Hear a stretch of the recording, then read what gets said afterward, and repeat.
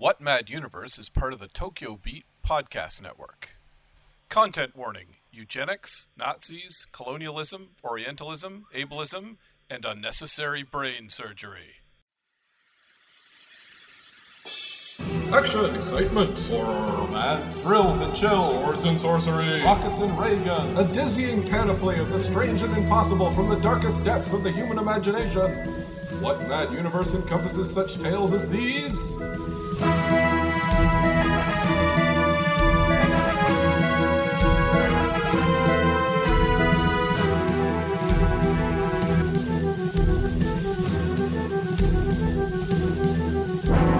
Join us as we bear witness to the sweeping sprawl of all the history that never was and all the futures that could yet be. It's adventure as you like it on What Mad Universe?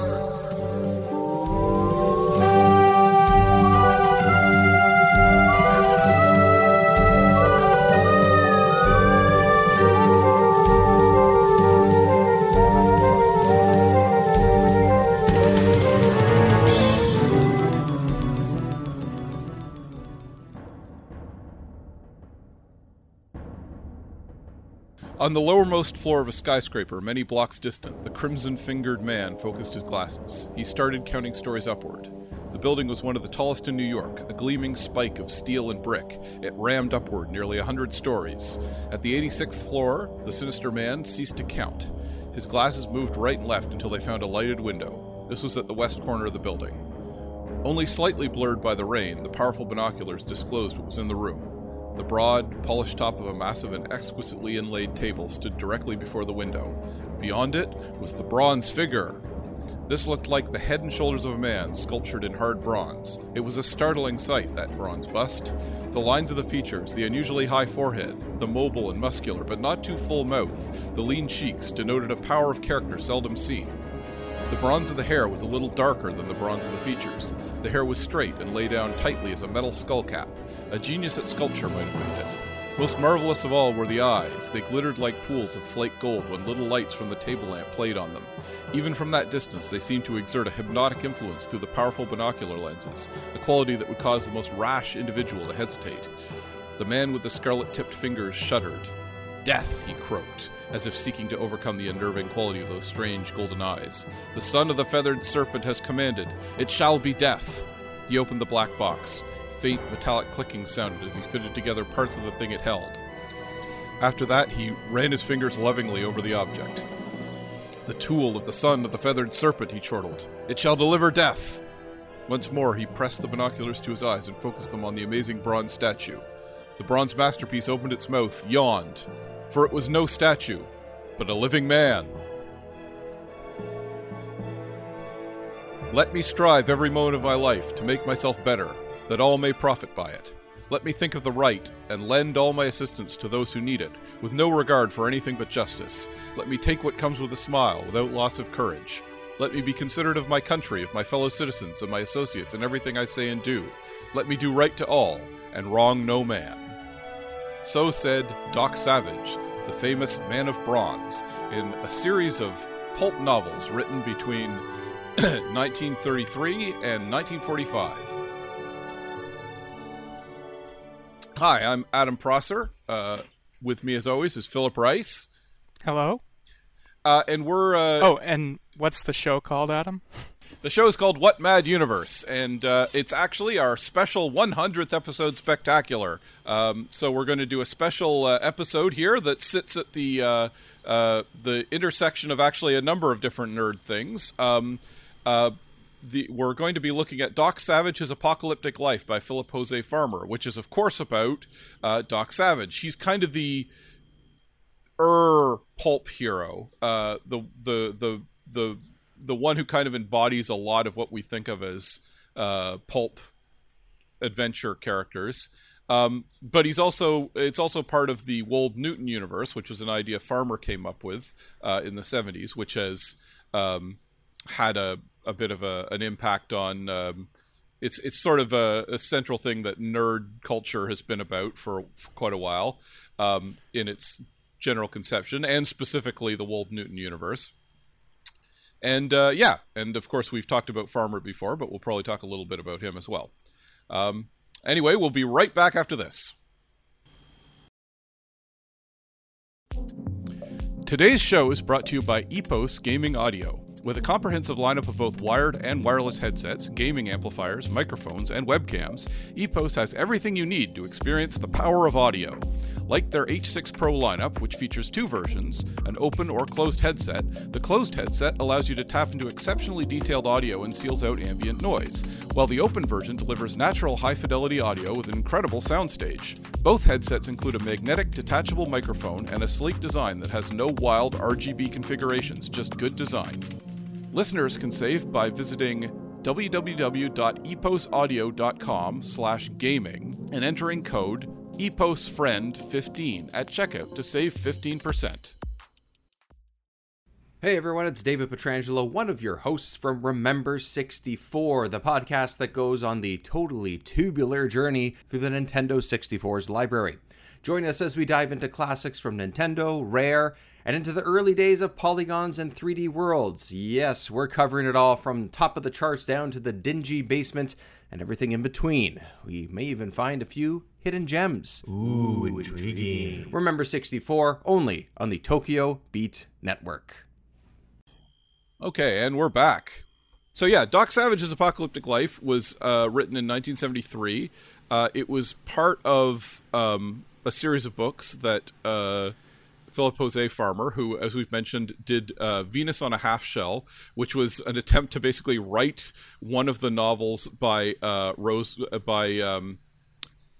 Kilgore Trout, which were mentioned in, I almost said Rosewater, Kilgore Trout, which were mentioned in Kurt Vonnegut's novels, in which he supplied a passage of. And that's the kind of thing Farmer did a lot. He liked to sort of look at existing books and stories and characters and sort of spin them off into, I guess, fanfic. I mean, he's kind of the godfather of fanfic in many ways. Fanfic already existed, but yes. Of course. No, fanfic has existed for a long time. I mean, hey, your boy Saturday Ferrandul is basically fanfic. But I mean, he kind of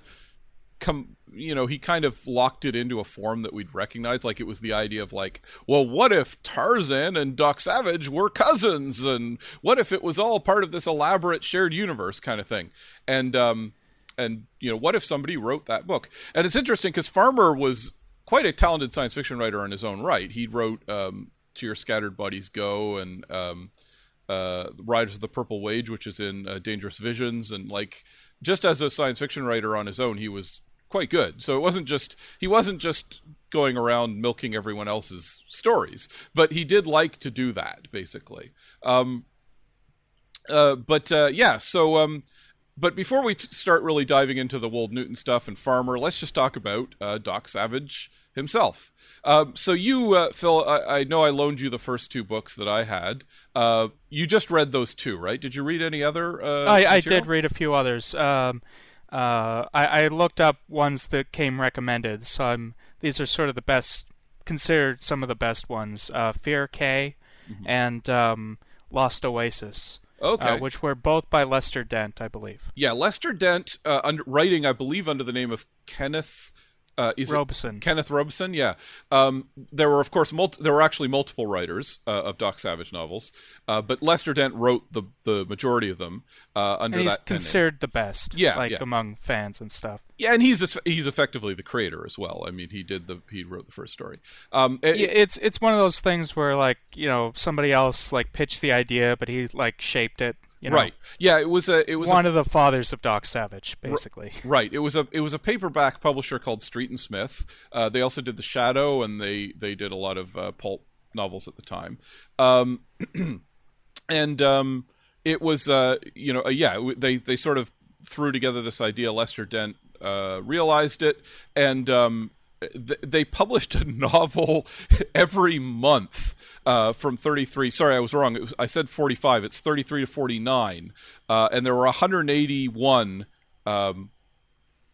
books or issues, if you want to call them, because it was effectively a magazine, right? It was published as if it was a magazine.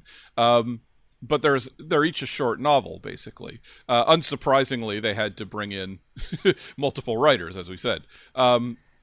Though, I mean, the Phantom Ma books, the original ones, there were like 38 of those published in 4 years, so by the same two authors. So, yeah. I mean, it can be done. I've only read the first one of those, but apparently they're kind of they borrow a lot of elements from other books, steal stuff from other books, and a lot of contradictions. But yeah. Yeah, I'm reminded, as you would expect. Yeah. It was, if it's the kind of, once you've got them, we don't think of novels that way anymore. But there, because now we have TV and comics and all these other things. But there was a period where the pulp novels were, you were just grinding them out and at a breakneck pace, and you could make money off of it. Like it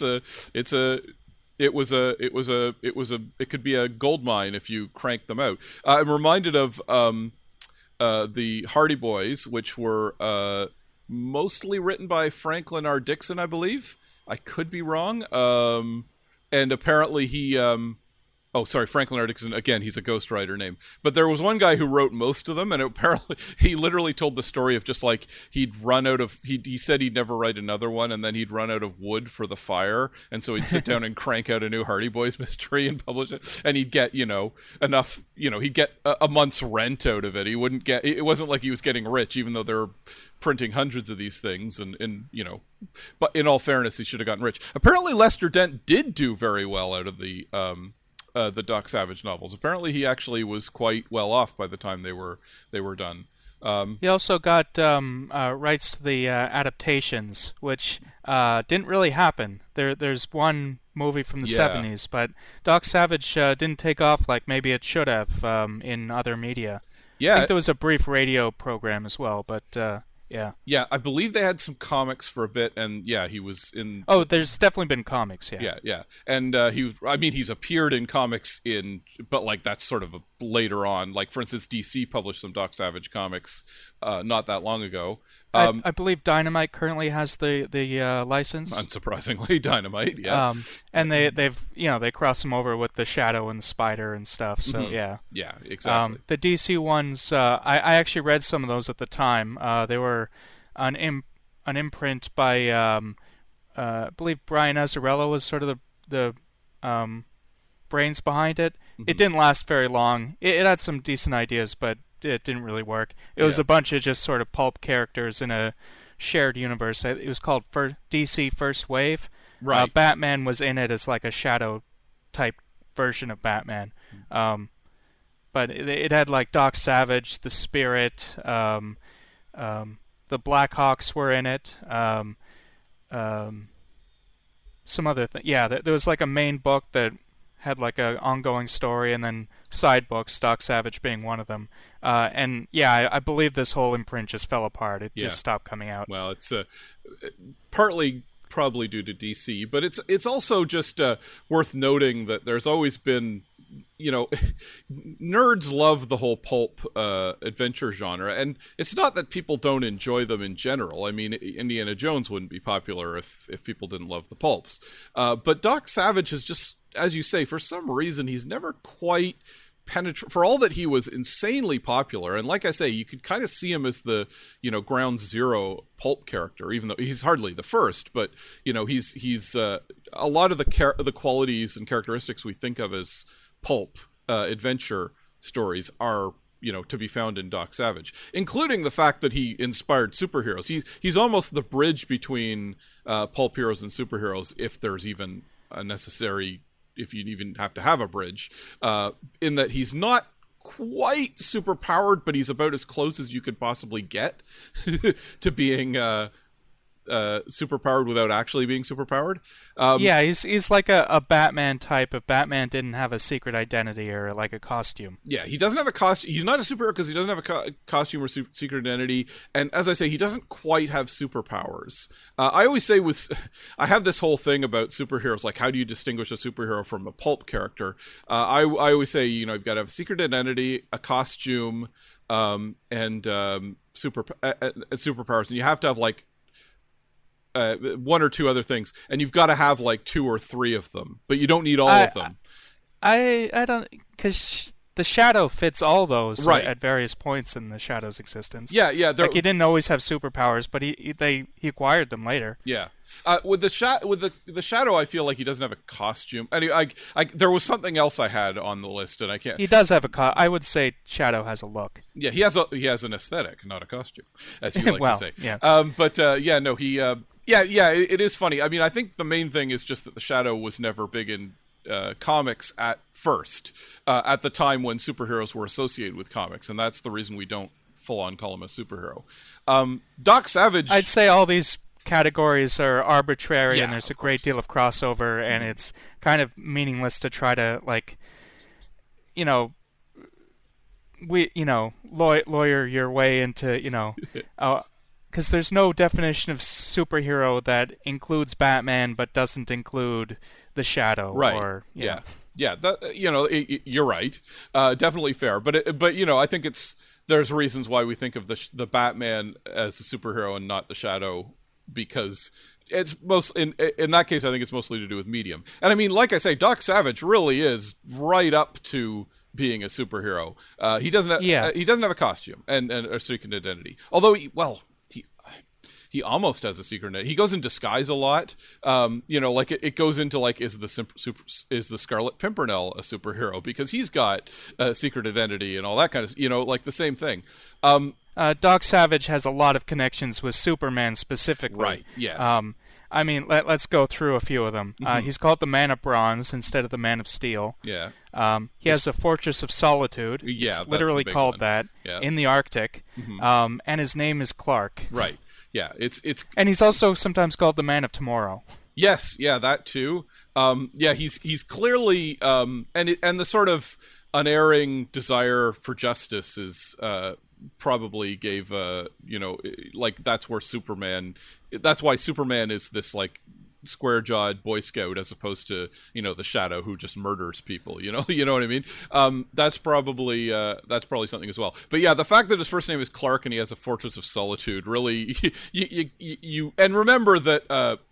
Siegel and Schuster created Superman were literally teenagers when they did that at the time. Like they were the very specifically, very explicitly intended audience for Doc Savage. Like that was the whole point of the Street and Smith books. Like they were like, yeah, we're getting teenage boys with this. To the point where they even did things like that's probably why he doesn't have like romantic entanglements and like it's why his mentality is that of a teenage boy.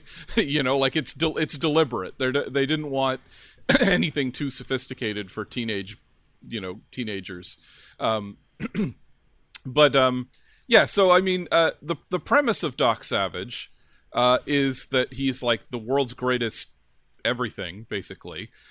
He's literally raised by his father and then by a somewhat mysterious council. I don't know if they ever get much into the council that raised him, but apparently his father, when he was young, his father stumbled across a secret hidden valley rich in gold, which is in the country of Hidalgo, which is a fictional country in South America. Right, and it's a country, it's a valley, the Valley of the Vanished, I believe it's called, inhabited by native tribe who are Mayans, yeah,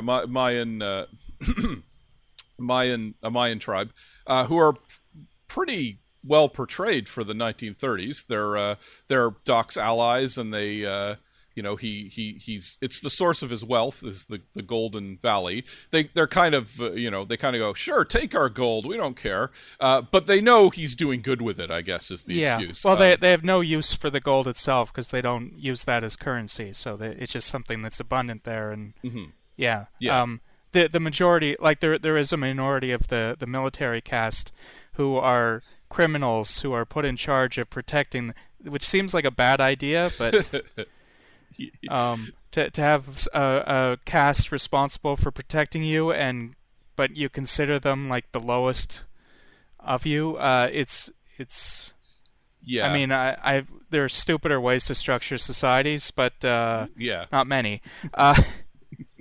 Yeah. And they sort of are trying to rebel, and they're working with villainous forces, and they're the ones who who try to kill Doc at the beginning Right. of the book. Yeah, which as always, you've got the sort of like, well, a white man comes in and takes all their stuff, and I can't believe those evil natives want to stop me from doing that. Like that's a perspective you can do. And as always, though, there is like, the specific, when you get to the specifics of the situation, it's like, okay, these are the good, they're the good guys.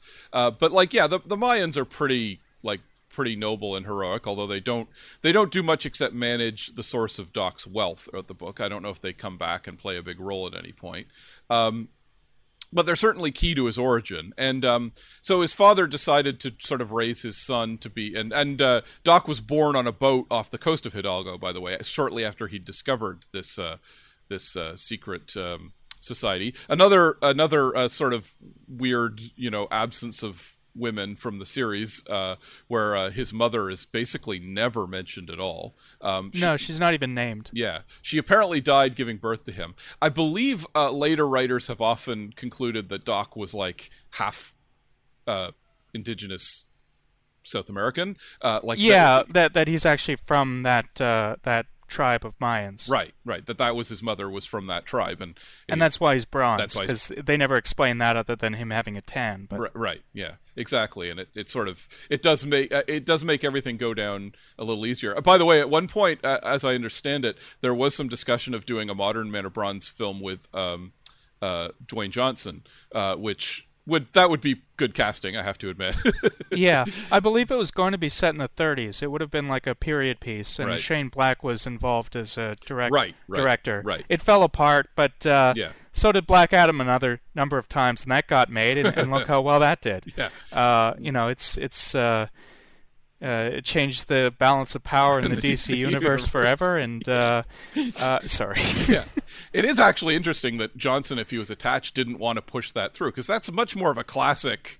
I mean, I guess it's not as much of a clear-cut superhero story, and he wanted to do that. But I mean, Doc Savage has got to be the most flattering role you can possibly play, because no, but I'm saying it could still happen, because Yeah. Black Adam was in planning stages for 15, 20 years, like a really long time.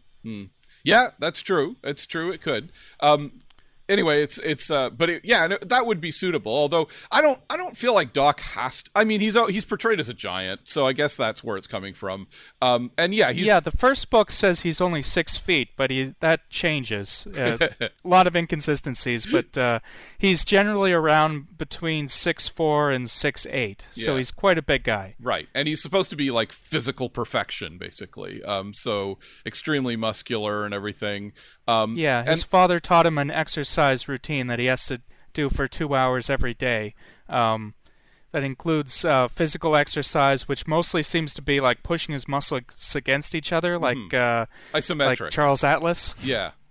Well, that was a huge thing, and I mean, interesting that this was, again, the 30s. That was big in as you say, that's the Charles Atlas technique in the 1950s, and I know for a while they were big on like that isometric form of exercise. I don't know. I mean, I don't think there's anything wrong with it. I don't think that wouldn't make you muscular, I guess, but I do have to feel like actually doing push-ups and pull-ups is probably better for your lats and so forth.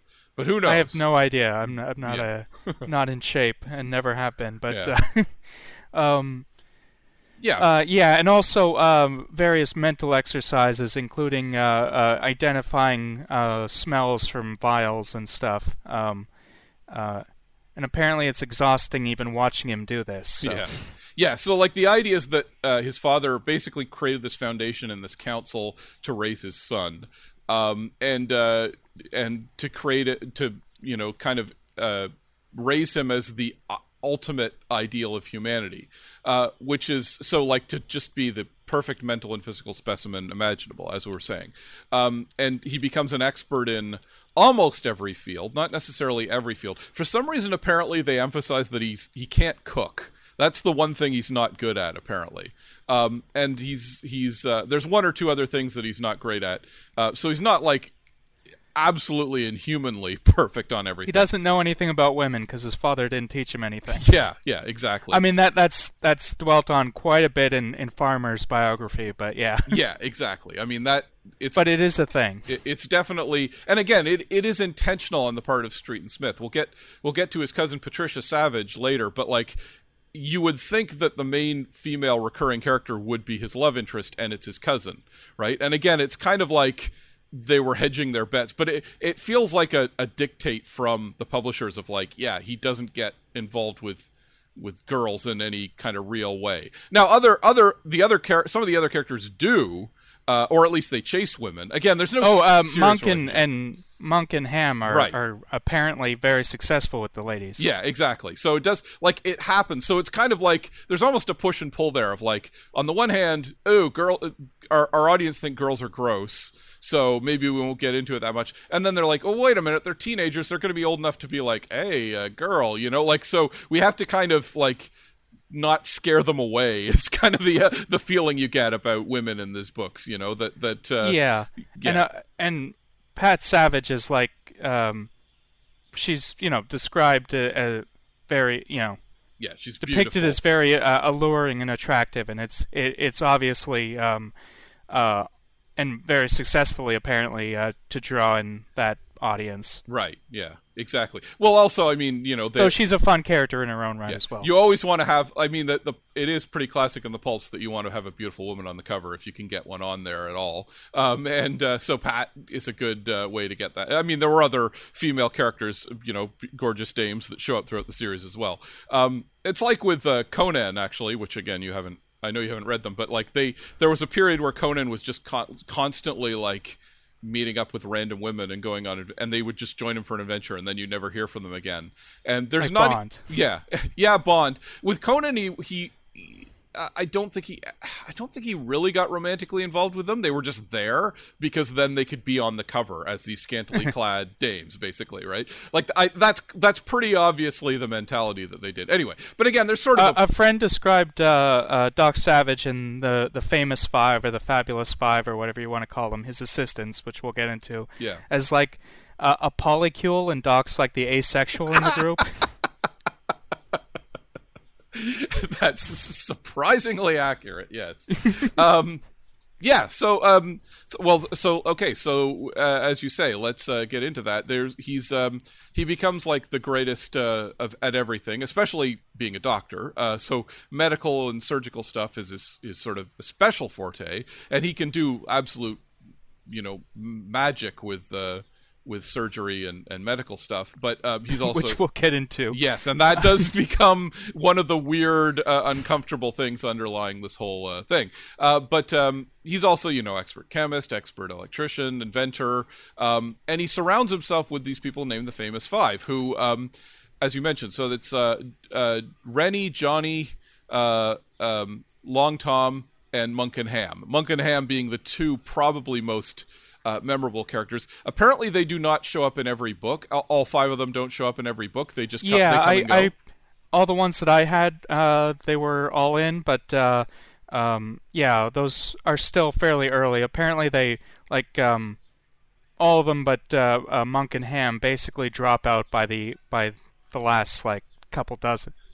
Dozen or so. It sounds like the Monk and Ham definitely get the bulk of it because they're the sort of they're the two most memorable sidekicks. But I think they're at least apparently there's a lot of things where he'll mention like Rennie's in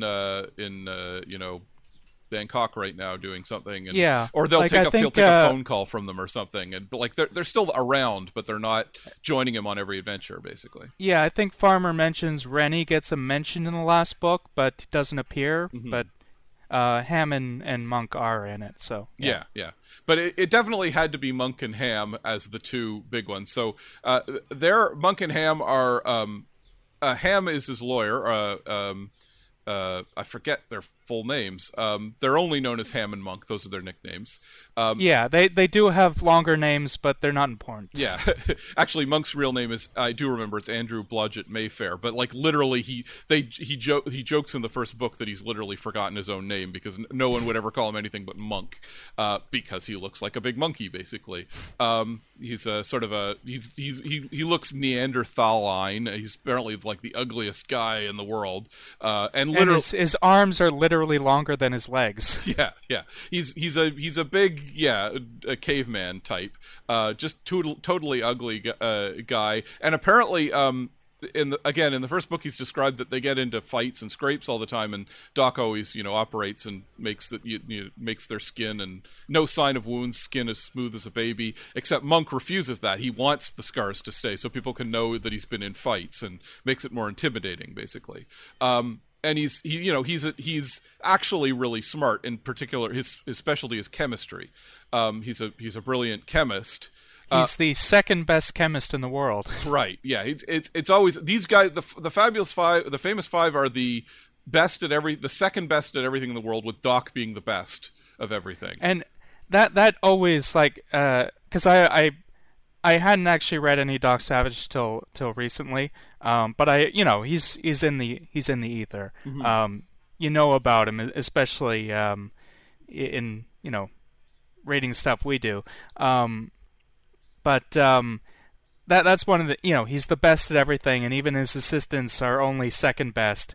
And it feels like, I don't know. Yeah, why do you have a team them around? book? Yeah, exactly. Yeah. I mean, they do, do errands for him. They are obviously his friends, and they do save him occasionally. Mm-hmm. But it's still, it feels like if I were to make a change, it would be Doc's the best at everything except these 5 fields, right. And he's the second best at them. Yeah, it makes them feel like when you're introduced that way. I had the same thought. It's like, well, doesn't that make them a little redundant? Like if Doc's just better at all of this stuff, but they're still there with him.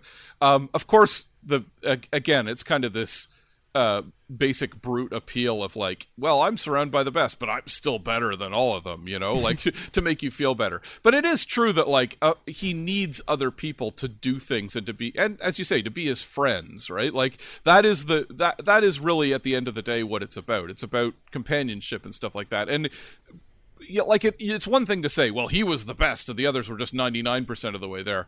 But it's like in practice, having someone around to bounce ideas off of and to stimulate ideas, like it's funny because this series would seem to be like a paean to being the idealized individual, like the Ubermensch and everything like that. But at the same time, it's also about how no man is an island, and you need a team around you, and you're improved with friendship, and you're improved by engaging with society and your fellow man. There's like a very interesting tension there, that actually I think, because you can say, oh, he was just the best of the best, but whenever people write genius and excellence in stories, when you're just sort of superficially writing, it's always, well, he was the best, and his mental capacity was at 100. He used 99% of his brain. He had 42 PhDs, yeah. Which is a thing that's useful. Yeah, exactly. Yeah, somebody joked that I think Bruce Banner in the Marvel universe in the movies is described as having 7 PhDs, and anyone who's been in academia goes, okay, that's both insane and useless. Like it doesn't actually mean anything. It just makes him sound like smart. It makes him look bad, if anything, if you actually know about it. Yeah, right. It means he can't make up his mind on a specialty. Yeah, exactly. So you're right, and it's funny because this is the kind of thing that the likes of a certain guy who owns the former Twitter.com, like that's clearly the kind of thing that inspires him, right? And the idea of like, well, I'm the genius and I have full brainal capacity of excellence, and like it's a stat, like it's Dungeons and Dragons stats, right? And if I get to 20 intelligence and dexterity, I can unlock the special codes that will let me blah blah blah. But that's not how intelligence works. It's not how anything works. It's not how socialization works, right? And I mean, in a weird way, to their credit in these books, they do kind of reflect that, even though that's not what the text is saying, but it's what the story that's being told is saying. Like, you need your friends, and you're improved by group engagement, basically. Oh yeah, but I just wanted to, just on the the idea of team, and like I make a comic called the Apex Society, and one of the major characters is Rex Roman, who's clearly like visually modeled on Doc Savage, except he's from a secret, a hidden society of Romans at the Antarctic. Yeah, and he's like 7 foot, 7'4" or something, and like albino white skin. But his shirt's constantly getting ripped. He's got the widow's peak, all the Doc Savage cover stuff. Right. But I did not make him a genius intentionally. Like, an early script I wrote for it had a reference to, like, he has a reputation as a genius, but I took it out because it just seemed unnecessary, because it's a team book. There's other characters that can be geniuses, Yeah, exactly. There's lots of different ways. Like the idea of just having friends, in many ways the books are like, friendship is the real superpower. Anyway, so back, just to finish up talking about Monk. So yeah, Monk he's actually a genius, but he likes to fight, and that's clearly the way in which he's also the most bloodthirsty one, because early on, apparently in the first 2 books, he does kill Doc Savage, but then he develops kind of a code against killing, which is another thing that Superman has. Yeah, it's not so much like he'll kill in self-defense and not feel bad about it, but he takes pains to not kill when it's not necessary. Yeah. He uses mercy bullets, which contain a toxin which just knocks you out, which that would kill a bunch of people, but anyway. Yeah. Because, not less than lethal weapons are called less than lethal, not non-lethal. Right. Yeah, and then there's the crime college, which we'll definitely get to, but it's a way of, trying to be, humanitarian. Yeah. Yeah. I feel like it strangely makes him like a worse person, like the Shadow, definitely. who just like yeah. Yes. Well, okay. So we'll get into that in a minute. Let's just talk about Ham. It's actually his name is Brigadier General Theodore Marley Brooks, aka Ham.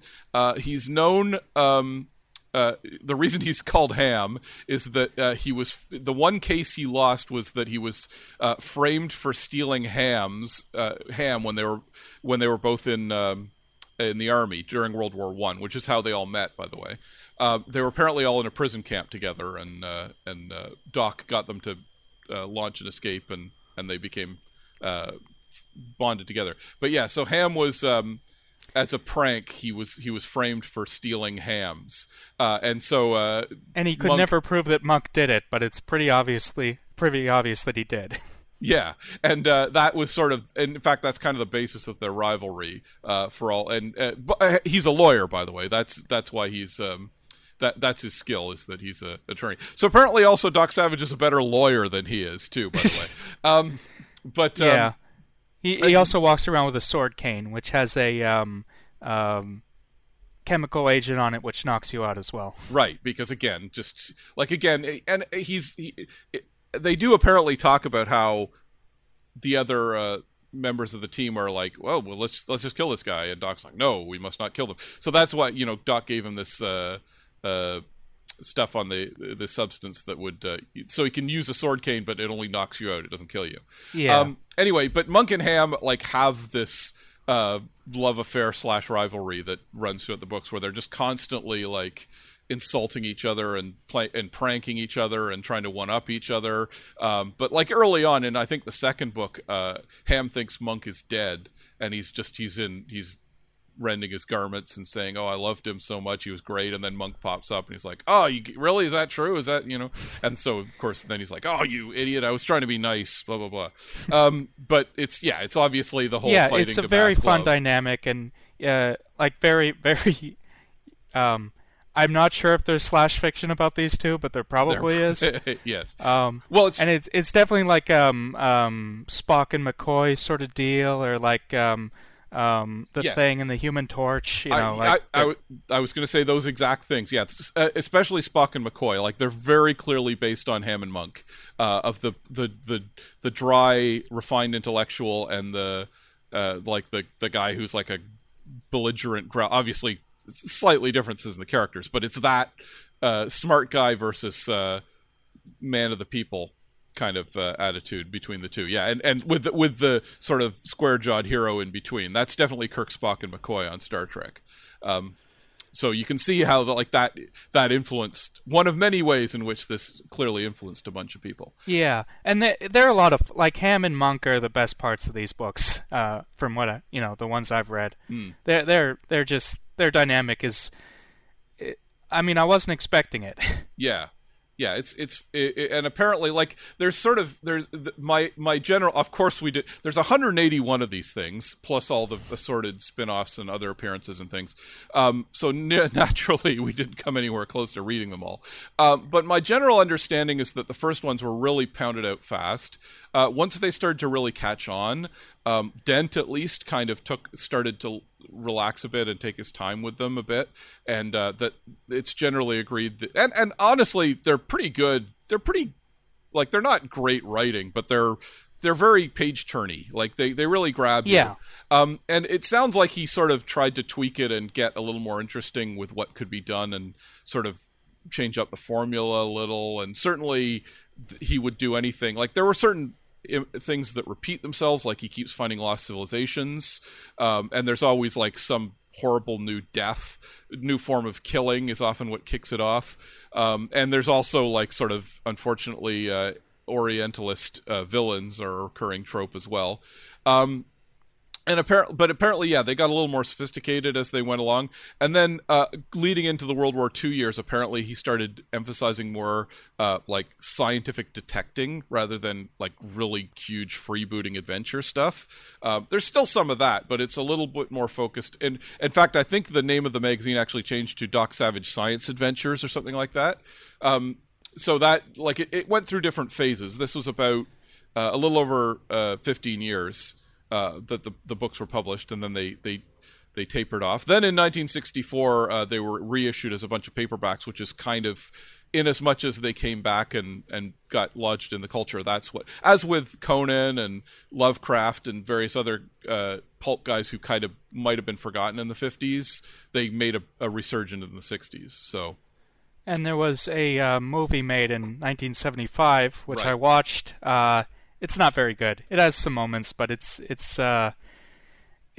playing it for camp, but the wrong kind of camp, if that makes sense. Yeah. Like, it feels like it's just doing Batman 66, but with a subject that doesn't really suit it.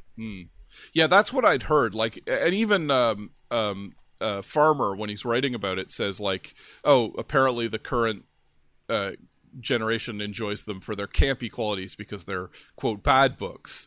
And that seems to have been what inspired the movie, like that encouraged. Yeah. I mean, it, like, the director, Michael Anderson, did like the Dam Busters and Logan's Run and stuff. So I don't know. It just, well, it's probably it was probably like a producer who was like, well, the kids love campy weirdness in this. Yeah. So like it like a sequence where he's fighting the villain at the end. It would like have the villain do a martial arts stance, and like it would write the type of martial art he's using at the bottom of the screen, like Taekwondo, Kung Fu, Karate. You know, it's just sort of dumb. I don't know. That on paper that doesn't sound so bad. That sounds yeah. Just in practice, it just felt like I don't know. Well, I mean, it did the Monk and Ham thing fairly well. It had those two characters. It had their relationship fairly well transposed. I was annoyed personally at the movie's set in 1936, but they didn't bother making it look like 1936. People are just like Doc Savage at one point just walks out in like John Travolta's like Saturday Night Fever costume, like the white suit. With like really big collars. I mean, I don't know. That's not.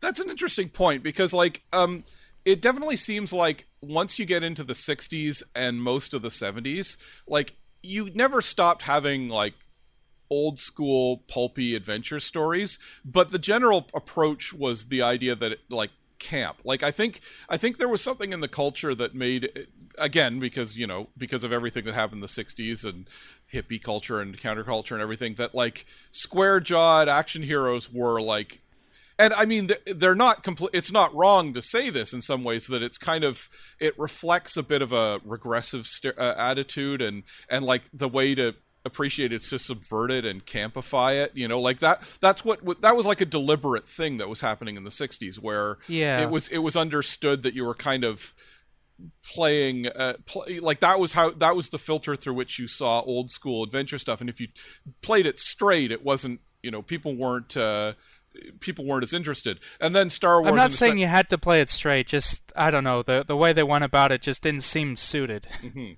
Yeah, that's fair enough. I mean, that's the general attitude. There's some jokes that even, like, would work. It just doesn't feel like it fits in this story. Like, after Doc Savage gives the speech, basically the same speech you read up the second part. What was it? I will. His creed. His credo. Creed. Yeah. I will. After he says that, and he's just in the room with his 5 friends, the soundtrack has, like, a crowd clapping and cheering. Yeah.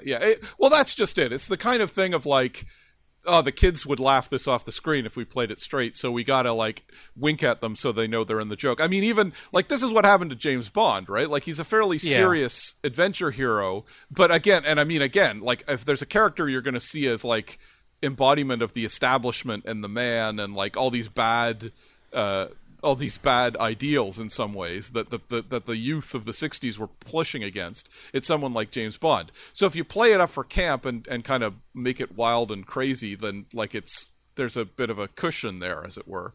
But the aesthetics really bothered me. Like Doc Savage's suit, as I said, there's female characters who just have, like, 70s hair and makeup, and like, they're not.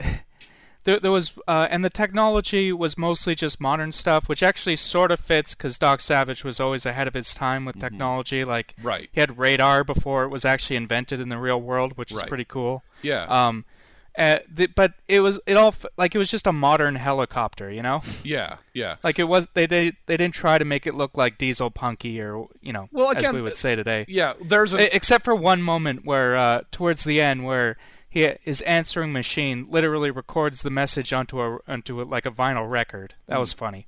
Well, and that was actually, like, look cool. So I wish they'd done more of that. Well, there's that. I mean, that's something else, and that leads into something I kind of want to talk about, like the idea that like, again, dealing with the 60s, it's like if something was set in the past and it was like there was a very it's hard to believe nowadays, but there was kind of an anti-nostalgic trend in some senses in terms of American culture. There was maybe there were certain aspects of nostalgia that people would romantify, like Lord of the Rings was, the back to nature kind of stuff in the 60s counterculture. But the idea of, like, presenting someone from the 30s, from World War II, as cool and hip, like that was that would have been very much pushed back against in the 60s.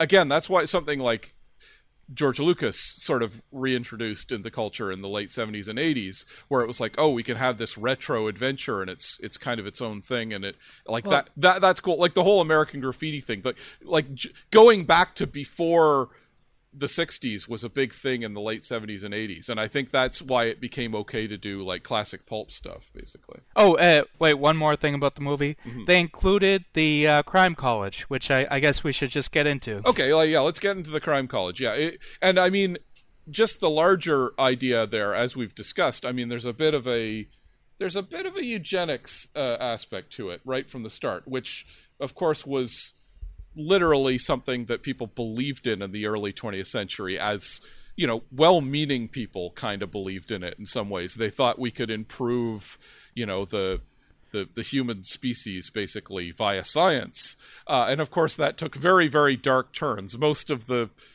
worst people on Earth were inspired by this in some capacity, and I mean, so it's hard not to read the stories from that angle nowadays without kind of going, Ugh, that's creepy. And the worst is probably the Crime College. So, do you want to talk about the Crime College? Okay. Basically, Doc Savage performs or has performed or has, like others, perform a surgery on criminals to take away their criminality, like brain surgery. It's not a lobotomy, but it might as well be. Yeah.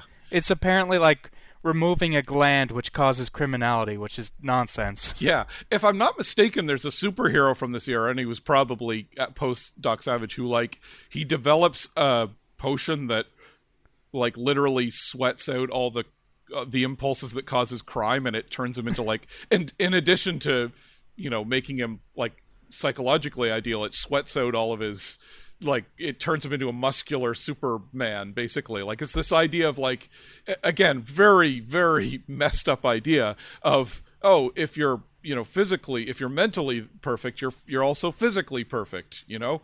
And if you're physically, if there's something wrong with you physically, it reflects your mental capacity, which has always been a big problem in culture, unfortunately. It's one of the reasons I never really bothered reading Doc Savage, honestly.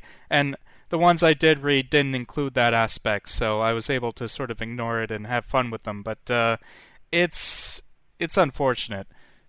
Yeah. So the idea is that he can operate on the people and make them. Apparently, one of the stories has someone trying to break into the Crime College and learn the secret so he can reverse what happened to the Crime College, and that there was one guy who didn't. It doesn't always take. Apparently, there's a couple of villains. Yeah, there's one case that didn't take. They're trying to figure out a way to reverse it or to, like, perform it, like, make the procedure so you could take a regular person and turn them into a criminal. Right. And he literally wants to turn all the, like, the powerfully placed men into criminals, and I'm like, okay, what's the difference there, you know? Yeah, that's like, if you want to solve criminality, you know, you're going to have to, you know, solve the social problems. Yeah. And I mean, it's funny because you can definitely see how well-meaning this is. It's like, no, instead of killing criminals, I turn them into respectable citizens. And they became his like, again, they're part of his team. In addition to the Fabulous Five, he's got the Famous Five, rather. He's got you know, all these like many contacts and agents all over the world, right? Like, yeah, and some of these all are his former calls criminals. are screened, and it's staffed by people who graduates of the Crime College. Yeah, exactly. And even the Crime College itself is like, the guards are former criminals or whatever, and the people who work on it are criminals. And I mean, again, it speaks to the idea of, like, well, we can make them better. We don't just discard them, which is nice, but, you know, we do it by operating on their brains. I'm like, oh God, you know, as we've said, it's definitely one of the reasons, I think, why people, when they start to look at Doc Savage and go, oh, we should adapt this, they look at the Crime College stuff and they go, ugh. But at the same time, I think that's actually something you could really explore and get into and talk about as an idea, right? Like there might be a way to make it work. I don't just mean as a throwaway aspect, but, like, you could center that as part of the idea of, like, can you know. But I feel like that would require turning Doc into a villain, which he doesn't really function. Like, it would just be a different character, basically. Yeah. I don't know. Anyway, yeah, there's like I feel like I don't know. I can see a Batman villain working on, like, being a Doc Savage, like turning Bane into the, like, he performs lobotomies on people as in addition to the other stuff he does, because Bane's sort of, like, meant to be like a pulp character. Yeah, and I mean, to be clear, so I think I can't remember if it was Farmer or one of the other books I read about, because I read another couple of books about Doc Savage, or articles, and they mentioned that. Like, to be fair, everyone who goes to the Crime College is someone who tried to kill Doc personally, and he knows them personally that they're evil. This isn't like the exact same as the carceral system. It's literally like, look, I could have just killed you, but I'm going to do something to make you better, basically. It's just very creepy, the things that he does, you know? Something else I just wanted to mention, I touched on it a bit when we were talking about the way culture has shifted from pre-war to post-World War II, and then back in the 60s, and then back in the late 70s. Doc is like a progenitor. Like, the 30s are an era where you can have, like, essentially fantasy, although it's usually of a certain type. It's usually associated with horror, people like Lovecraft and so on, or vampires or whatnot, or ghosts and ghouls. And we've talked about Karnaki and so on.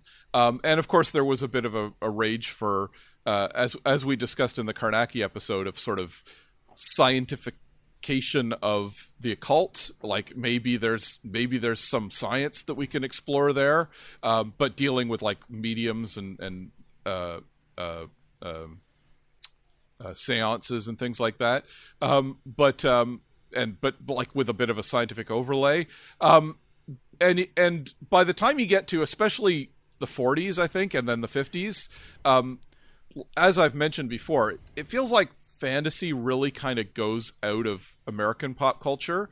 It's maybe reintroduced in the 60s when, like, for instance, Lord of the Rings becomes this massive hit in American paperback. But, like, there's fairly little, even, in Marvel Comics, as I said, Thor is explained as being sort of super scientific being from another dimension instead of or an alien whatever they are. They switched it around a bit early on, but yeah. And also he was originally Blake Nelson turning into, like, taking on the form of Thor, right, before they retconned that into he was exiled to Earth as Blake Nelson, right. It's all these Donald Blake, you mean, not Blake Nelson. Sorry. Who's Blake Nelson? I don't remember who Blake Nelson is, but yes, I know the name. But yeah, it's like that was a big thing, and I think like in Doc's era, in the era of the first Doc Savage stories, you could still have a fair amount of like fantasy, but and there was definitely a thing. For instance, in the 30s, they often would have a supernatural horror story, and then at the last minute they'd make it a dream or explain it with science because of the censors. Basically, I don't think there was any similar constraint on prose. But you can definitely see, like, a lot of the Doc Savage books are like, oh, he encounters some purely supernatural horror, like a guy who eats souls, and like there's a guy who claims to be thousands of years old. Actually, I think some of the people, I know that in Fear K they encounter people who are hundreds of years old because they found a life-extending drug, right? Yeah, well, the ending of the book suggests that he's only lived for 150 years because he's just excellent shape on the island. That the drug is only like, it helps, but it's not like it's not actually the fountain of youth. So they actually do walk it back at the end. Oh, okay, yeah, that's what I mean. Like, there's a tendency to just sort of walk everything back, and I mean, you can do some pretty crazy, fantastical stuff and explain it as pseudoscience, right? And there's certainly science that's basically that may as well be magic in the Doc Savage stories a lot. And as I say, there's like lost... but he doesn't fight aliens. Like, that's not a thing that really comes up. Yeah, which is except interesting. Possibly the last book, apparently. Yeah, I know the last book has him fighting theoretically the literal devil or like demons from hell, and then there's maybe a trap door where it's no that was just some delusional people or whatever, but like it's written right up till the end, like, yeah, you're fighting literal demons who are trying to escape hell, like, and that's the tendency in the books, is just to lean heavily on the fantastic and supernatural seeming stuff, and then it'll get explained. But I mean, Doc is like based very heavily in science, so like it does make sense that they would do that, because he's always using, like Sherlock Holmes. Like, Sherlock Holmes is always going to find a rational explanation because that's the kind of character he is. Right. And in Doc's case, it's more like, finding applied. If Sherlock Holmes is pure science and Doc Savage is applied science, but it's the same thing. He uses engineering and technology. So it is just interesting that, like, in many ways that could be seen as the vanguard of the tendency in this kind of pulpy fiction not to have pure fantasy. So, because like the Shadow is essentially supernatural, right? And he's contemporaneous. He took on more supernatural elements by the end, apparently, but he didn't have powers at the beginning. Well, he can cloud, he can cloud men's minds. I mean, isn't that that's introduced on the radio show and was later adapted into the books? But originally, he was just a master of disguise. Oh, okay. It went back and forth. Like, occasionally, apparently, he could like change the shape of his face just by thinking. So It depends. Well, and I know a lot of those that era, they would do hypnosis would do a lot of heavy lifting he could for hypnotize fantasy. people. Yeah. So it was like, oh no, it's he'll like shoot lightning bolts from his hands, and it's like that was hypnosis, which I could instantly apply to someone as soon as they walk into the room. You know, that kind of thing. Yeah.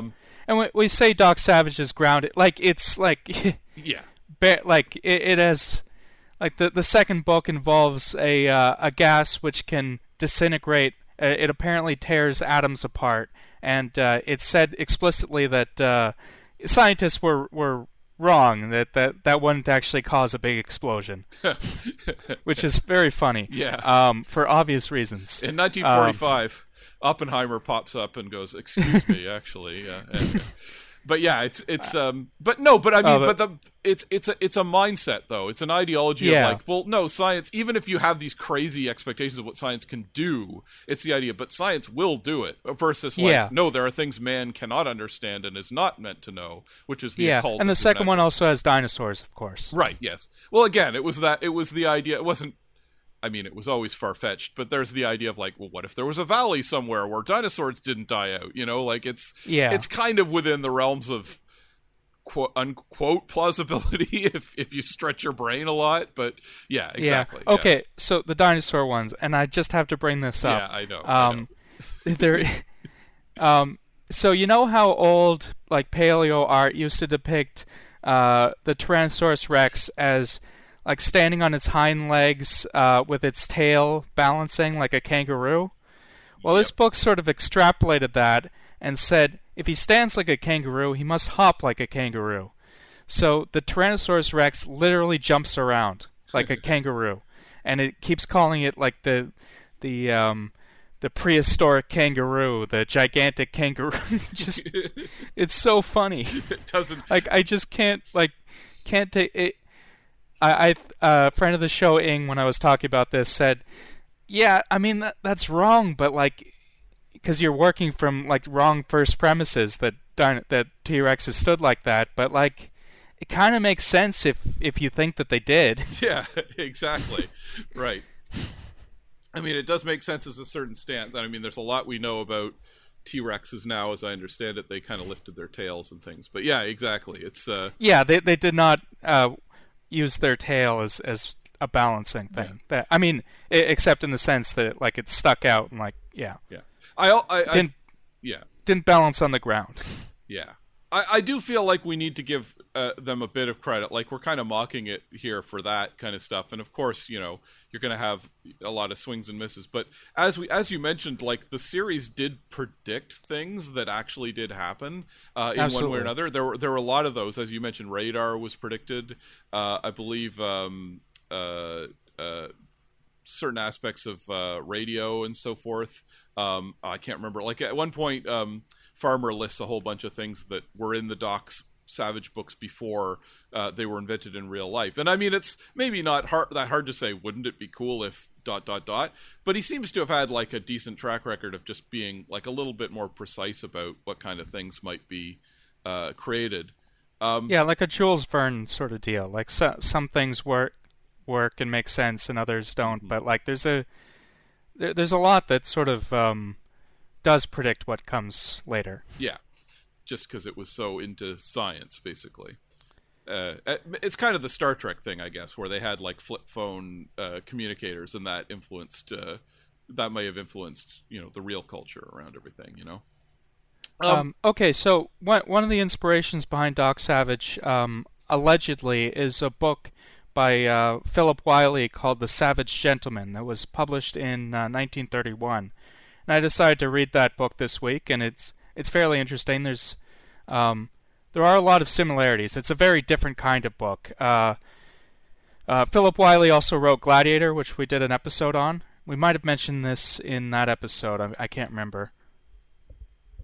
Yeah, I think we did. I think he seems to have just a thing of just sort of predicting these big pulpy things that would happening, but do them in a really understated sort of almost deconstructionist way.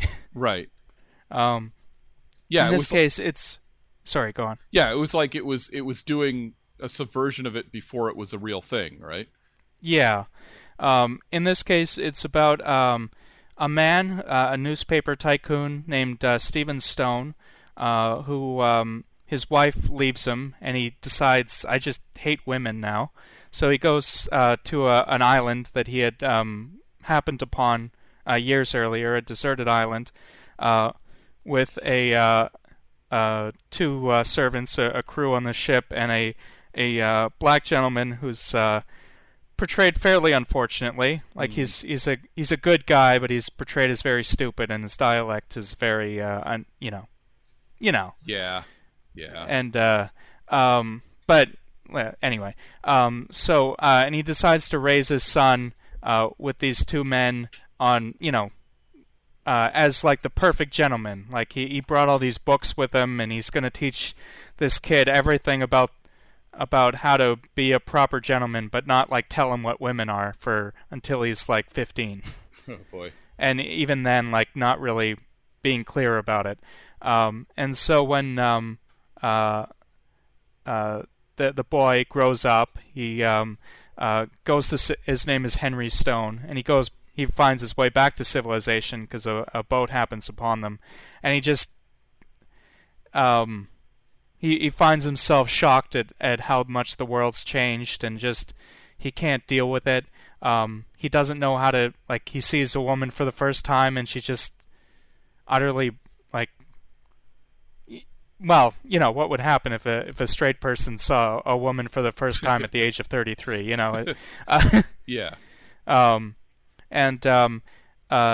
It actually, for a lot of the book, he's completely unable to function in the real world, and he refuses to. Like, he does not want to deal with like the depravity of modern society because he grew up with the expectations of a Victorian.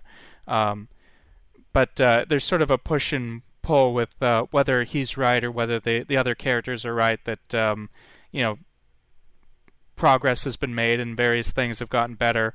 But anyway, he finally takes over his father's newspaper at the end of the book from the criminals who run it through a bloody fight, like an extremely violent fracas at the end. So yeah, it's not a lot like Doc Savage, but there are various like commonalities. The domineering father raising him to be like the perfect man, specifically without women present. Yeah. And the title, The Savage Gentleman. Yeah. Like just yeah. It there's Yeah, I can see that, and it's right before Doc Savage came out. Like it's 2 years before, I think. Right. It's hard to see this as a complete coincidence. No, of course, and I mean, I think that was discussed in some of the stuff I read when we were doing Gladiator, how people were arguing over whether that was a coincidence or whether it was an influence. It's hard to believe it wasn't, especially when you consider then, like, Doc Savage obviously influenced Superman, and for that matter, Gladiator influenced Superman, and like it's and Gladiator feels like it might have influenced Doc Savage to a certain degree too. Again, the superhuman aspect, and I'm going to raise my son to be the best. That's in Gladiator as well. Yeah, it was in the air in the 30s, basically. But, yeah, I mean, Farmer in his genealogy of Doc Savage, which we'll get into. Yeah. Actually has Doc Savage's mother's maiden name is the same as Henry Stone's mother's maiden name. I believe it was Larson. Yeah, yeah. So he obviously, like, they have a different first name, but that's probably a nod to that. Yeah, yeah. Yeah.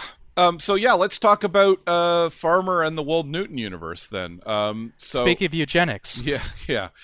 So the Wold Newton universe, for those of you who aren't familiar, is the idea that in, I believe, the late 1700s. Hang on. 1600s. Oh, 1600s. Okay. Scarlet Pimpernel is a result of this, and he was in the late 1700s. So. Well, that's what I mean. 1795 is supposedly when a meteor fell near. Oh, really? Yes. I thought it was earlier. No. Well, he does. Okay. See, he traces the genealogies back further. Okay. The Scarlet Pimpernel would have been. Around, like, so, yeah, the Scarlet Pimpernel's involved and his genealogy is involved, but he wasn't present for the Wold Newton meteorite, for instance. Okay. But yeah, it's the idea that the meteorite fell near a place called Wold Newton, Yorkshire, which is a real place. That close enough to hit 2 carriage loads of people, and it caused genetics mutations in the occupants of 2 passing coaches due to ionization that endowed their descendants with unusually high intelligence and strength, as well as, this is from Wikipedia, an exceptional capacity and drive to perform good, or as the case may be, evil deeds. And it is interesting that Farmer talks about how, like, the two are very close together, like justice and injustice, because even the good guys of a lot of pulp stories don't care so much about man's law. They care about a higher justice, right? So yeah, the idea being that they and their descendants then spread these mutations that led to basically every fictional adventure hero you could think of for the next 200 years. And Farmer creates like complex genealogies linking them all together. Yeah. They sort of work if you don't look at some of the specifics that he very obviously fudges, like not like as a mistake. Like he's obviously has to make some corrections here and there to make the whole thing line up. Right. He actually, like, he has a big thing about how, because Pat Savage, Doc Savage's cousin, is described as having the same coloring as Doc with bronze skin and golden eyes. But oh, that's inconsistent. Originally, it was just the bronze hair, because in the one I read, she just has bronze hair and isn't described beyond that. That's what Farmer plays up, and he says, no, that was something that they wrote into the stories later to make her cooler, because genetically, it doesn't make sense that she would have the golden eyes, because she wasn't from that one branch of the family that has the golden eyes, because he's tracing the genetics of where the golden eyes came from, supposedly. And again, this ties into characters like Solomon Kane, Captain Blood, the Scarlet Pimpernel, as you said. Although Pimpernel wasn't, present for the thing, but it was Professor Kane would have been before too, right? Right. Yeah, he was one of the progenitors of the Wold Newton. But you've also got Phileas Fogg, Bulldog Drummond, the Shadow, Sam Spade. Kilgore Trout, actually, he insists on jamming Kilgore Trout in there. Arsène Lupin. Oh, yeah. Not Lupin the Third, although probably Lupin the Third, because he's supposed to be the descendant. I'm not sure he exists. No, he would have existed in the 70s. Yeah. Yeah, but he wouldn't have been as big a deal in America. But he is literally supposed to be Arsène Lupin's grandson, right? Or yes. Yeah. So that's automatically in there. Nero Wolfe, a character we haven't mentioned much, but he's another brilliant detective character. Philip Marlowe, all the great detectives, basically. And even, like, since Dr. Moriarty is in there, like, so Sherlock Holmes and Dr. Moriarty are, like, 8th cousins, according to this genealogy, which I guess isn't completely insane. Yeah, that's pretty far, because, like, I believe, like, what was it, George W. Bush and Barack Obama are 3rd cousins or Dick something? Cheney. But yeah. Dick Cheney, yeah. Yeah, they're related, yeah. Dick Cheney and Obama are 3rd cousins. Mm-hmm. Was that it? Yeah. On his mother's side. Yeah, they are related. Anyway, so he's got like Fu Manchu and Natty Bumppo, who are not white people, obviously. And he associates it with, like, again, they had to marry someone Chinese going back up the line and so forth, and so it's this complicated genealogy that's basically trying to turn them all into superheroes. I don't like the Wold Newton universe idea, honestly. Well, the central idea of them all being, like, actually related in a family, I don't like. I do like, obviously, the metatextual, combining different fictional universes together. I do that. Like, that's my whole thing, basically, in my comics. And it was a direct inspiration for, like, League of Extraordinary Gentlemen. Alan Moore has cited it as a direct inspiration. Oh yeah, absolutely. Yeah. And stuff like Anno Dracula. But this, all that stuff's cool. But actually trying to make them one or two families is it's strained, and it also has a lot of unfortunate implications. Yeah, it's like, the idea of doing a League of, this is the sort of original proto League of Extraordinary Gentlemen idea, more or less. And it's, that's fair enough as far as it goes. That's fun, and he put a lot of work into thinking it through and uniting. He does things like, for instance, Doc Savage's real name is Wildman, not Savage, because he wants his father was actually a character who appeared in one Sherlock Holmes story. Yeah, exactly. He wants to tie it in such ways that, like, oh yeah, that's where that character came from, and which again is something like Moore does in League of Extraordinary Gentlemen. He has things like the villain in the Third Man, what's his name? Orson Welles. Harry Lime. Harry Lime was also Bob Cherry of these school novels of the 50s, like that kind of thing. And also Big Brother. Yeah, exactly. 1984. Yeah. So he has to keep coming up with all these different names of. I don't think he was technically Big Brother. I think he was, because Big Brother, he came after Big Brother in the time of. But yeah, so you've got this whole thing of making, sort of doing some contortions to link them together and stuff. Sometimes in clever ways. Like I always like the way Moore has the Knight Industries, the founder of Knight Industries, being the father or grandfather of Bobby Knight from Knight Rider, because they also had a superpowered car. They also built a superpowered car, that kind of thing. Yeah, and also that Gen 1 or whatever, Chitty Chitty Bang Bang was built by Knight Industries. Yeah, so that kind of stuff is fun and clever. But the way Farmer does it is a bit concerning, and I think it's because he's definitely trying to tie it into superhero stuff, which was this is the mid-70s, early to mid-70s. Superheroes were really the Marvel era is the 60s, but it really started to slam in and become huge in pop culture, and nerd culture kind of exploded in the early 70s. The X-Men got big at that time, and I think it played into a sort of unhealthy attitude of tying everything together, and its bloodlines and its genetics, because he talks a lot about genetics in his Apocalyptic Life. He talks about his good, he seems to buy into the crime college idea in a way. He acknowledges it's a bit weird, but then he talks about it was his good breeding that made him so interested in fighting crime, and also the fact that they're royalty, right? They're all tied into nobility and royalty, which is they're related to the Rassendales from Prisoner of Zenda, right? And I mean, that's part of the premise of Tarzan in the first place. It's the nobility, which is funny because it's written by an American, but it's still the idea of this guy who had the right bloodlines of being superior would land in Africa and become the king of the jungle. It's that kind of attitude that gets woozy as you start to think about it a little more.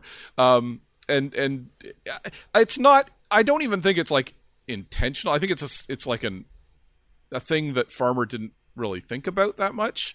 It's just something that's that lets him get to the thing that he wants to do, which is tie everything together. But it does reflect how some of these impulses to sort of to create a family tree and so on, and an appendix and tie it in with older styles of storytelling can be negative in some ways, I guess. I don't know. Yeah. I mean, I and also just some of it just doesn't fit. The one that bugged me was in the genealogy, the Scarlet Pimpernel's wife was a made-up character. We know who the Scarlet Pimpernel's wife is. She's a main character in most of his books. Right. And he just gives her a different name. And I guess... What's her name? I guess maybe Percy Blakeney? His name was Percy Blakeney, but she was Marguerite Saint-Just. She's a main character in the first book and several of the remaining ones, and she's mentioned in all of them. Yeah, she's a major figure. So I don't know. He could have remarried. She could have died and he remarried or something. I don't know if that's explained in one of the other Wold Newton things, but I don't know. It doesn't really fit. Yeah. And he obviously had read some of them because he mentions other characters Chauvelin is a member of the Wold Newton family. His yellow eyes pass on directly to Doc Savage through Doc Savage's mother's side. Yeah, exactly. So, he's looking for characters that had yellow eyes, and that makes him go, aha, you see, they're all related, kind of thing. Yeah, but I mean, it also doesn't really understand how, inheritance works. Genetic inheritance. Yeah. I don't know. Well, it's anyway. So it's a bit unfortunate in that regard. But even as you say, yeah, putting that aside, it's also like it does the thing of shrinking the world. It's in a sense it's the same basic idea of like when you do prequels and you find out that like, well, you know how it seemed like I don't know. Well, everything about Indiana Jones happened in one afternoon. Yeah, apparently. Exactly. Yeah, that was the one I was going to use. Indiana I Jones. know a lot of people like that scene because it's so like over the top in what it's doing, but Yeah. I don't know. It bugs me. Yeah, and just The overall movie's fine, but that scene bugs me. It's also things like, you know how there was a big clash between Darth Vader and Obi-Wan Kenobi, and then they met again in Star Wars? Well, it turns out there's a prequel, and they met again, and we never mentioned it. It's like we got to cram it in because we're doing a prequel, and you know, it undermines the original idea of like, well, these two are having a rematch now. You know what I mean? It's the same thing of like, oh, it was all fated to happen, and it was all bound up together ages ago, and it's sort of the same thing that causes problems with prequels, is what I'm saying. Is that you tie everything together. It's like, wow, because the other thing about the Wold Newton universe is that not just like, sure, you're saying, well, they have these weird, you know, they're unusually smart and strong and everything because of this radiation, but they're also people to whom weird stuff happens unusually. Like does that explain the fact that they keep having all these crazy adventures like that? Yeah, I mean, some of them seek them out, but others it just happens to them. Exactly. Yeah, like by a coincidence, they all became famous and important and powerful by running afoul of like how did that mean that Tarzan's parents were going to get lost in the jungle? You know, like that's what made him special, not the fact that he had these quote good genes. Although again, that is actually kind of the idea. Yeah, but like Tarzan had relatives who are like in the books who are like crappy. Yeah, exactly. So I mean, it's you almost want to say the real effect of the Wold Newton meteorite was that it was a reality distortion device, and it gave everyone weird luck. Yeah, but also like you mentioned superheroes, but like, and he does mention Clark Kent and Lois Lane at one point in connecting Lois Lane with Margot Lane, which is fine, but otherwise superheroes are like as such are basically absent. Which makes sense, you know. They're they're heavily copyrighted in ways that even Tarzan. Well, that's exactly it. Like that's the reason for these crossovers going back to when they actually got started back in the early days of superheroes. Like it's because the company had all these characters and figured, hey, what if we put them all together? Then people would buy it. You know what I mean? It's as simple as that, right? And then it's funny how they never meet the characters that are still under copyright. You know, despite Alan Moore's best efforts, I guess. But I mean, yeah. Again, like my comic is about largely about public domain concepts interacting with each other. Yeah. But I don't know. I feel like you have to make some comments on them. Yeah. In a way that Farmer doesn't. Yeah. And Moore definitely does. Sometimes I don't agree with the comments he's making, but he's definitely like making points with these by using certain characters. Yeah, he's commenting on them and how they reflect the society of the time. Yeah, and sometimes it absolutely doesn't work, like his use of Gollywog in Black Dossier and stuff. Like right. Yeah, no. But no, I agree. But I mean, Farmer was not the first, but the first to do something like this specifically. So all he was doing was just doing the appendixes, basically. And so, you know, that's all he had to do, quote in brackets. But you're right, and like it doesn't add much to the actual mythos of Doc Savage. I was actually a little surprised when I read Apocalyptic Life, because for some reason I had it in mind that it was a bit more of a fictional story, or that it was going to like maybe develop like incidents that we didn't see and things like that. And it doesn't really, like if you've ever read I really enjoy Don Rose's Uncle Scrooge's Life and Times. I'm a big fan of Carl Barks' Uncle Scrooge characters and Donald Duck comics. And Uncle Scrooge's Life and Times is literally like, I'm going to tell all the stories that Scrooge references in his various adventures, like saying, oh yeah, I found gold in the Yukon, and so I'll tell that story, and that Barks never told, right? And it's really cool, and it does some of the same things that he's doing here, except with Uncle Scrooge instead of Doc Savage that Farmer's doing. But it adds to the characters, and it's not just a string of Easter eggs, right? It's not just a string of connecting the dots. It's literally like you see his character develop, and you see, seeds being planted and stories being unfolding, and it does reflect like ideas and a worldview in its own way and stuff like that. Yeah, there's a bit of that, like talking about how the Doc Savage books, they stopped focusing on gadgets during like the World War II era. Like he wasn't using gadgets, and more just like he actually started using a gun and stuff, like with regular bullets and stuff. And Farmer trying to sort of suss out why that would be, without discarding them as non-continuity or whatever. Like he tries to do a bit of that, and there's a bit of like Farmer explicitly says that the fountain of youth, or the plant that they find that extends life actually does work, and that they just said it didn't to cover it up to avoid them having to manufacture it for everybody and it causing overpopulation or whatever. Right. But that's also like that's connecting the dot. It's sort of like it's as they say, fan wank, right? Like he's not doing it just to sort of. He postulates on some interesting stuff, but that the ideas that he's throwing out are in service of making it all fit together, rather than of making a larger point, like the facts that he's uncovering making a larger point in the other way around, right? Yeah. He does have Farmer does have a book which I haven't read called A Feast Unknown, and followed by Lord of Trees and Mad Goblin, and they're basically, what if Doc Savage and Tarzan were brothers? Right. Their original characters named Doc Caliban and Lord Grandrith, I believe.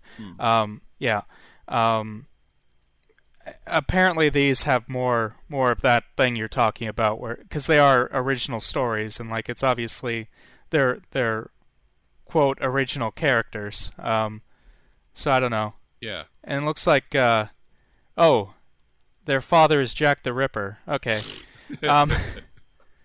Okay. Sure. You just got to get it all in there. Yeah. And yeah. So I don't know. Maybe that's more of what you're looking for than this. But yeah, I don't know.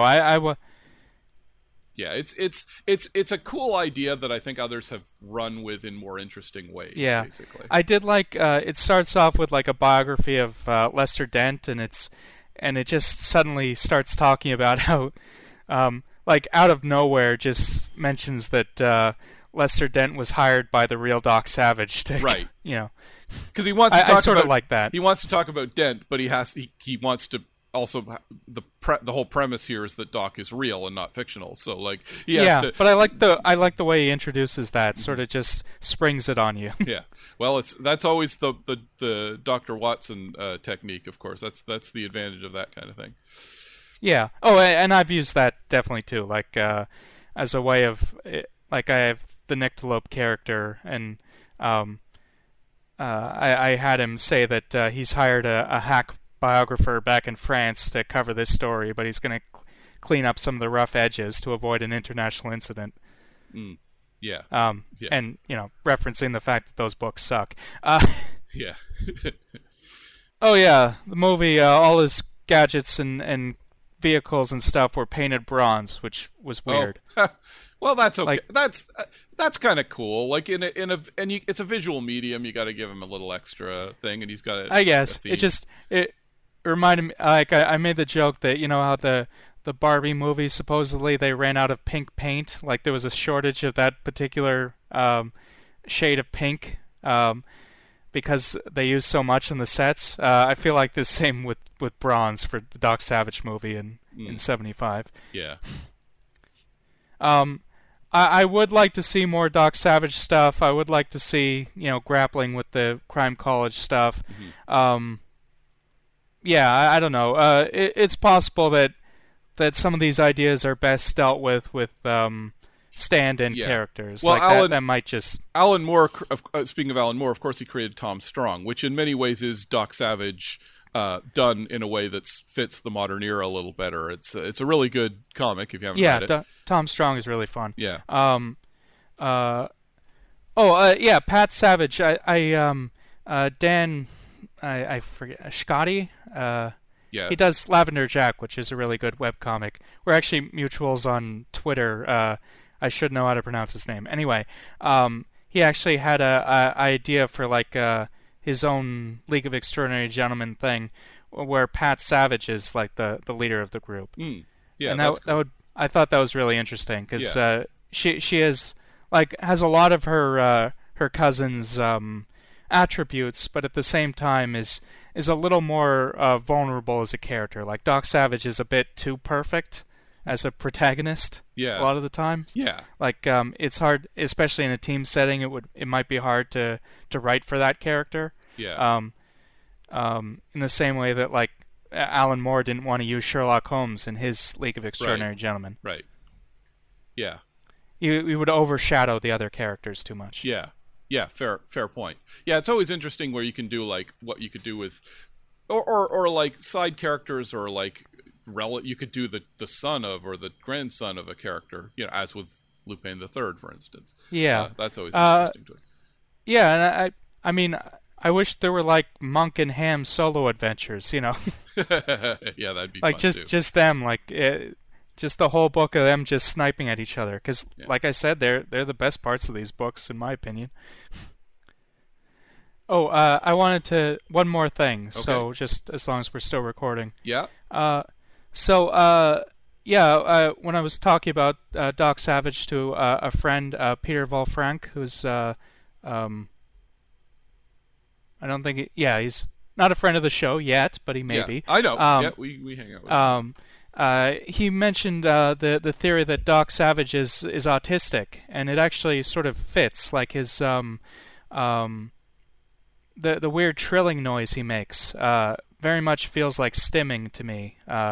Sensory self-stimulation, sort of a way of focusing to drown out. Yeah, that's interesting. Overstimulation outside. He does have a lot of autistic traits, which is interesting. Definitely not intentional, but there's definitely ways of seeing yourself in Doc Savage if you're autistic. I can definitely see that. Not necessarily the best representation, but not everything has to be perfect. Yeah. Yeah, that is definitely. Well, hey, I mean, who wouldn't want to be the Ubermensch, super genius, super physical person? Just the lobotomies and eugenics stuff. Except for that part, yes. But, yeah. Well, as I say, I mean, you can at this point the character is sort of like you don't need to do Doc Savage when you have Indiana Jones. Like the world's moved on a bit from Doc Savage in some ways, so. You know, like you can take what you like from the characters, and because he is, again, like I say, he's the idea of pulp in many ways. Yes. So, yeah.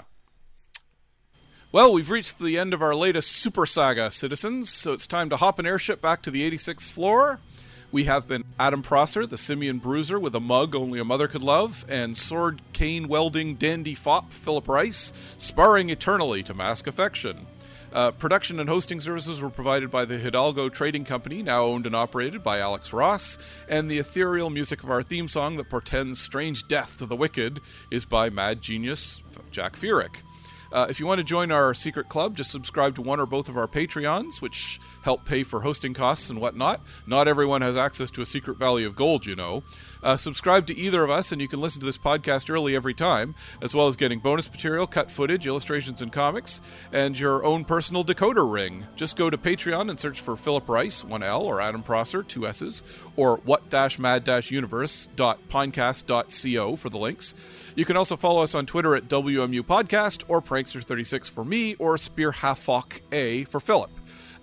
We're also on Blue Sky under those same things, prankster36.bsky.social and spearhafok.bsky.social. If you're on the new website, which we like a bit better, I think. Until next time, keep striving for perfection.